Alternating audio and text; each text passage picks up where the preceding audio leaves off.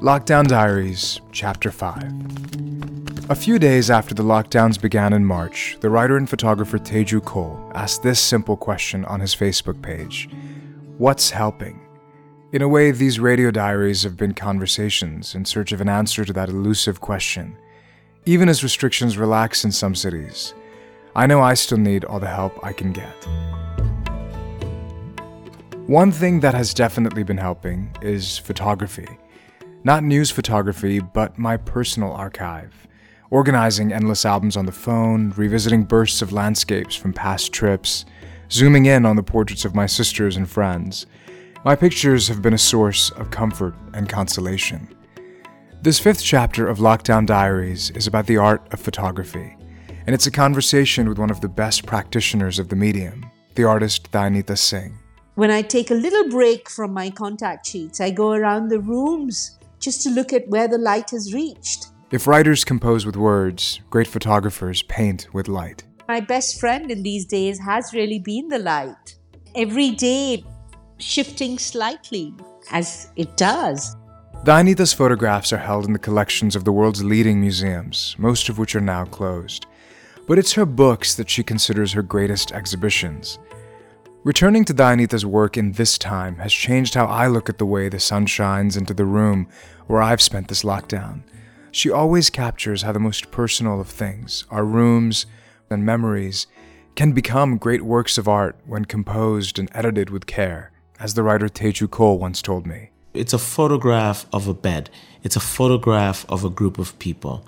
It's a photograph of a grave. And yet, because of her instinct for what picture should come after what picture, all of it just feels like it belongs. She began her career as an apprentice to the great Indian musician Zakir Hussain, and in the dignity she affords each of her subjects, her gaze is the embodiment of inclusion. But in this age of lockdowns, India's fragile fault lines of religion and class have been ripped wide open. The news images from India in newspapers around the world are terrifying portraits of starving migrants, crowds being brutalized by the police, washed down by chemicals, children and farmers facing collapse. In the meantime, New Delhi, known for its chaos and pollution, has the quietest traffic it's had in years, its smoky skies blue once more. It's where I reached Dayanita at her home to ask her how she's experiencing this time and how she would answer that same question Teju Cole once posed. What's helping?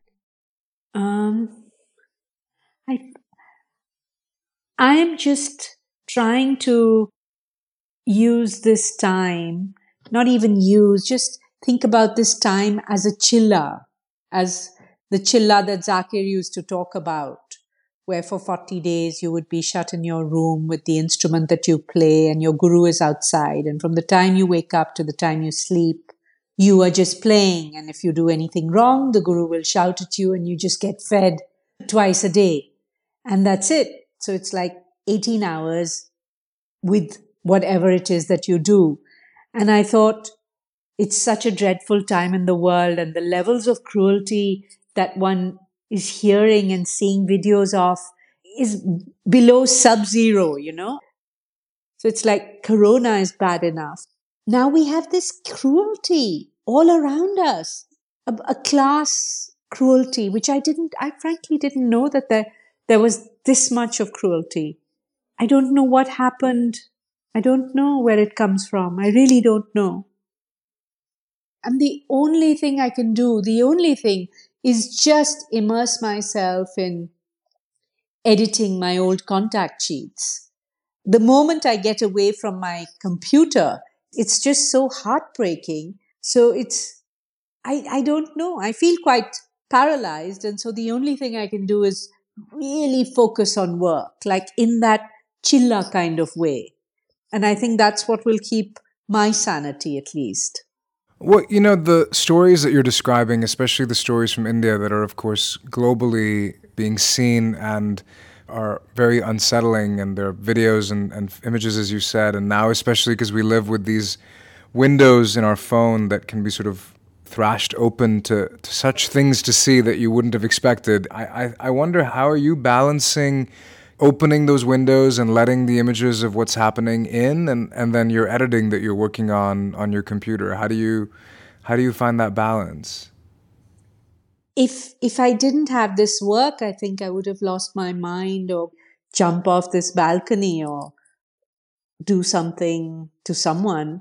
It's such a terrifying time. So it's a very difficult time to find that balance, but I can just do a certain amount of breathing and then sit down at my desk and give myself a strict deadline of today I must look at 100 contact sheets.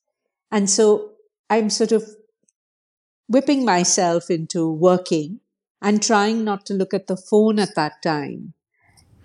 Well, as a person who's not a visual artist and not from the art world, and as an admirer of your work, I have to say one of the other things that has been on my mind is the extent to which you work with archive, not only in your own archive, but also that a lot of the work that you've made has often captured ways of life that are disappearing and systems of living that have been fading. And I guess I am interested in this particular moment as it feels like we're saying goodbye to forms of living. What does it mean, do you think, to document that, or the importance of our own archives in this moment? Because I think it seems like we're all going to be seeing certain things that we may have loved or been used to doing that are also going to be fading. And the fading away has been a subject of some of your exhibitions and your work as well. Yeah, this brings me to, the thing that I love about photography is its documentary aspect. And I would encourage people at this time, if they're sitting at home, the ones who are lucky enough to be sitting at home and have a home to sit in, to really look through the archives they already have. Everything that's on your computer, and, get your hands, if you can, on a printer and make some prints at least. But organize that archive of all your family pictures, because if that hard disk crashes or you leave it on a floppy disk, your grandchild can't access it. It's a big problem. So I still believe in old style small prints and making albums out of them. And you could do that for your family. Just instead of all the digital photos that you post, that you actually print some of them and make these albums for each member of your family, because those records are important, no? They determine who we are, whatever happens in the future. So it's an important moment for everyone to realize that, if they haven't already, that they are photographers as well.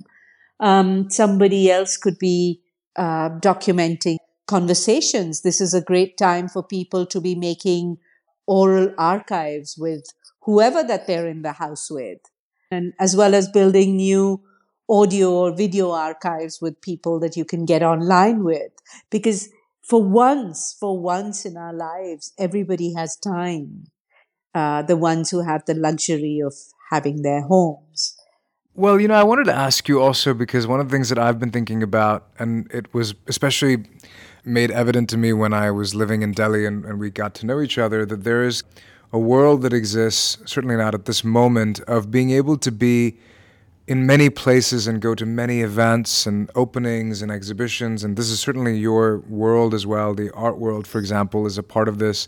Culture industries, conferences, film festivals, literary festivals. And I find that the fact that that whole banquet of gatherings being canceled raises an important question too, that in a way the consumption of culture had become very associated with festivals. And Yeah. this is sort of like one has to create a very different kind of idea of an exhibition or of a conference in a way much more deliberate. You can't just sort of passively experience some kind of spectacle. And I wonder, just since this is a world you know so intimately and do travel a lot, how do you think about that, or how are you finding that? I think it's a time, and it'll happen anyway, regardless of what we say. It's a time of shedding. It's a time of letting go of a lot of things. So in one's houses, really thinking, how much does one really need, And in India, if you've got rice, dal, and onion, garlic, and some vegetables, you're fine. And that's enough. But that's just the food. But everything, we've become such a consumer society. We just want to gather, gather, gather. And the same with experience. We want to just travel all the time, and we want to go to all these festivals and exhibition openings and all that. And I think it'll be very good to actually sit back and really think about what amongst these do we really need? What do we need the exhibition opening for? What do we need the big parties for? We're all going to think of different forms. I was thinking of this actually earlier because of all the traffic in Delhi. I feel bad to even invite people to my openings, the few that I've had, because, it can take you up to 2 hours to get to an opening. How long will people keep doing that? Because we're also realizing in Delhi with blue skies now that actually when people are not up and about all the time, and that there's a lot of fresh air and there's lots of birds and there's a clear sky. So I'm hoping that the priorities of all the organizers will also shift. And it'll have to, no? Because this virus is not going away. And we don't know how long it'll last, how much it'll mutate. So perhaps there will have to be a certain amount of social distancing anyway. And maybe we have to go back to a more philosophical way of looking at the time of being with oneself and the time of actually doing a chilla and really focusing on whatever it is you do and whatever it is that you can do in your home. And if it's a question about how do I share my work, I'm sure artists are going to find very innovative ways of putting their work out there. And what will probably take a beating is the market. But then so be it. The market was anyway so inflated and so exaggerated. Well, speaking of creative ways that artists can share their work, the last time you and I had a long form conversation was about your Museum Bhavan project, but the Pocket Museum editions of them, which I happen to have with me here and where I'm staying now in Dubai, actually, which is that there are these, I had an exhibition opening of one of your exhibitions the other day, and it's interesting to me that you had already been saying that for you having museum openings is wonderful, but you also want to be able to have these museum openings in lots of unexpected places. And so it's something that you, I think, have been very interested in, it seems, for a long time. Yeah, I was very happy to see the photographs you sent, but many other people have been telling me they've been having their private exhibitions of Museum Bhavan, and I feel very, very happy with that. And so my art is not dead on your wall. My art is alive on your table, and I'm hoping that more and more artists will find ways of, I think I already wrote somewhere that for a while, it's not that we won't have exhibitions, but it may come to the fact that I want to have this exhibition in Berlin. But, shipping costs are huge. And so can I create that exhibition here in Delhi? And can I photograph it in a way that can give an experience to another person? And then perhaps just the book of it gets shipped out. Can I make a book version of that work? But I think this is the time to launch the Suitcase Museum again. The fact that earlier I was saying that all the big museums need to have suitcase museums that can be sent to different places, so that in my village in Salegaon, I can have a MoMA exhibition because they've made a suitcase that I become the ambassador of. And I had made my own suitcase museums. And then I can take your museum out wherever I go. In a way, Bilal, that you can take my Museum Bhavan wherever you go, and you do. But, if you want to take it to someone's house, you can take it wherever you like. So yes, I suddenly in this conversation remembered the suitcase museum idea. And that's maybe the time has come when I made it. There were a lot of people sniggering and making fun of me, and it became an object. But I meant it to be a utilitarian thing, something that people would use, that the MoMA would make a form out of it. Maybe I should suggest it to them now. Well, I when I had to come here very quickly from Washington before the airport closed, I had to just pack a bag, within a 24-hour period before apparently the UAE was going to close its borders, and it was very unclear how that was going to look, and indefinite for an indefinite period of time, right? Because it seems like we don't really all know when this lockdown will really end. I mean, I Yeah, don't really think it has a clear-cut end date. You mentioned the chilla is yeah, 40 days, but at least that has a timeline. I don't really know what the yeah, timeline of this particular time is. That with that said, I felt right. like I had to pack clothes, of course, which is a kind of very practical thing. But then I ended up using a lot of my bag to, curate a sort of museum of artifacts and things that are important in my Mm, life. And I found that, if somebody was to open, and actually, I have to just tell you, this is a totally incredible story because it's crazy. When I was in Germany, my friend had this little mini box that has recorded bird songs from the German sort of forest. And, it's one of these kind of kitschy things, but it's actually really sweet that every time you walk by it, its sensor sets off a bird song.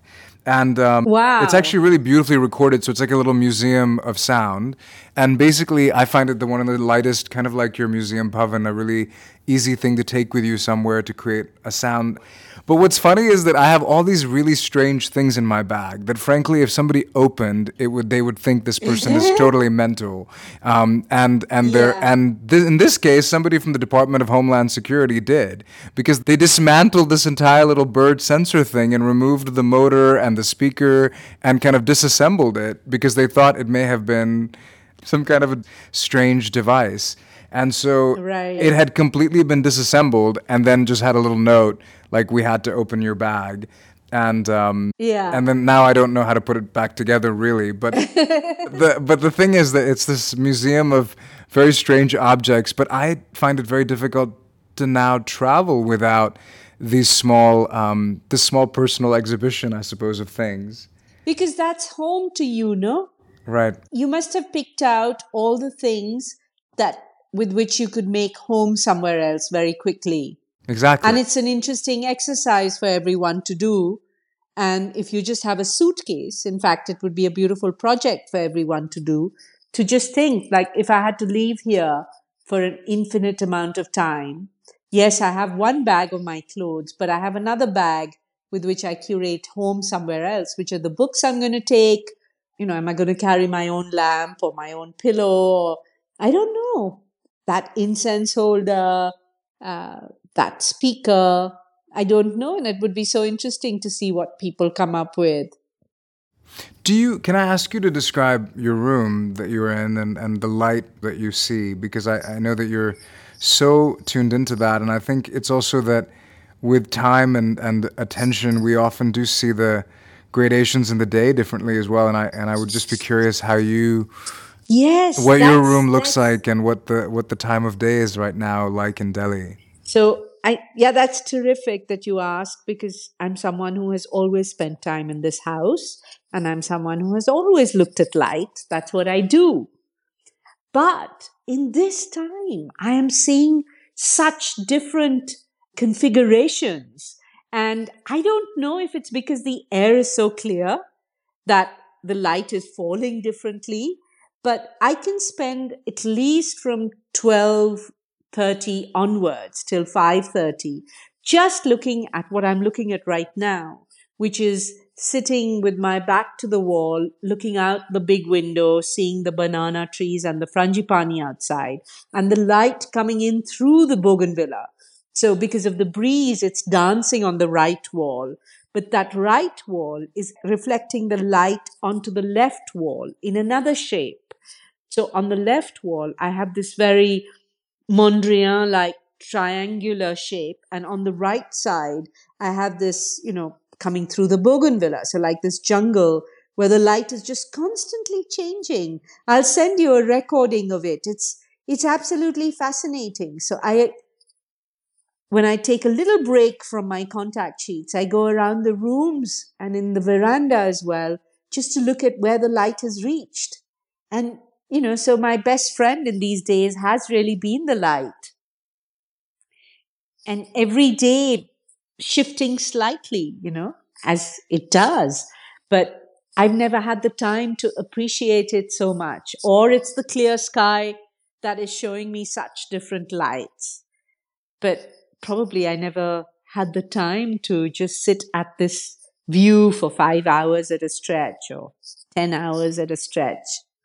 In addition to the light, are you consuming a lot of art of other people's at this time? Are you reading a lot? Are you listening? No. I have completely removed all the art from my walls because the most dramatic or the most thrilling art is what the light seems to do in my apartment. I intuitively made a light box. I didn't plan it quite like that, but intuitively I did that. And as we are speaking, that triangle is now turning into a circular thing. I have to investigate how that is happening. Well, thank you so much for taking this time for this conversation. I'm just so grateful that we got to speak. Yeah. It's in a way, I've always thought, are these digital conversations or distant conversations, shadow conversations, and yet they really don't have to be if you're attending to them. Exactly. If you set up a time and you sit at a table, I think the problem is when you're wandering around the house and cooking at the same time.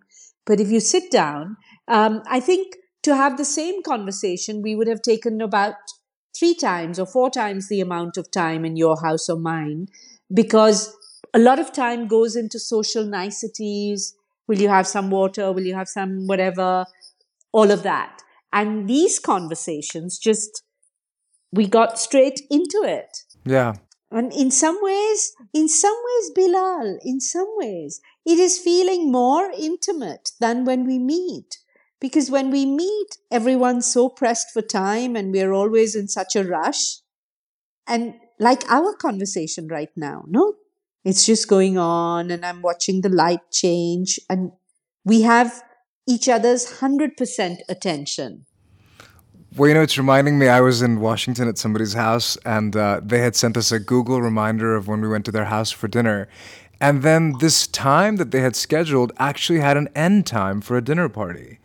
And I remember because then we got a notification on our phone that this appointment is ending. And I don't think that they intended for us to see the end time that they had scheduled in their Google Calendar. Now you could think this may have been, just a kind of oversight of information, but it was just I remember that moment feeling so kind of violent, that already knowing that when you want the conversation to end before it's even begun is kind of the way a lot of us do live. That's what our lives had become, no? Right. No, it's true. I mean, if we were scheduling meeting our parents for coffee once a week, how much worse does it get? And it wasn't like that, no? Earlier, we had so much time. Pajama parties that would continue for days because there were so many urgent conversations that had to continue for days. And it's a gift to be able to have these conversations. So I hope we can have one again soon. You can see images from Dayanita Singh's books on her website, dayanitaSingh.net. And learn more on my Instagram page at lockdown.diaries. Lots of love to you, Bilal. Thank you. Stay well. Bye. Bye. Bye. Thank you again for listening to this chapter of my diaries. And thank you for being part of these conversations. Our music is by Zaib Bangash. I'm Bilal Qureshi, and this has been a B-Sides production.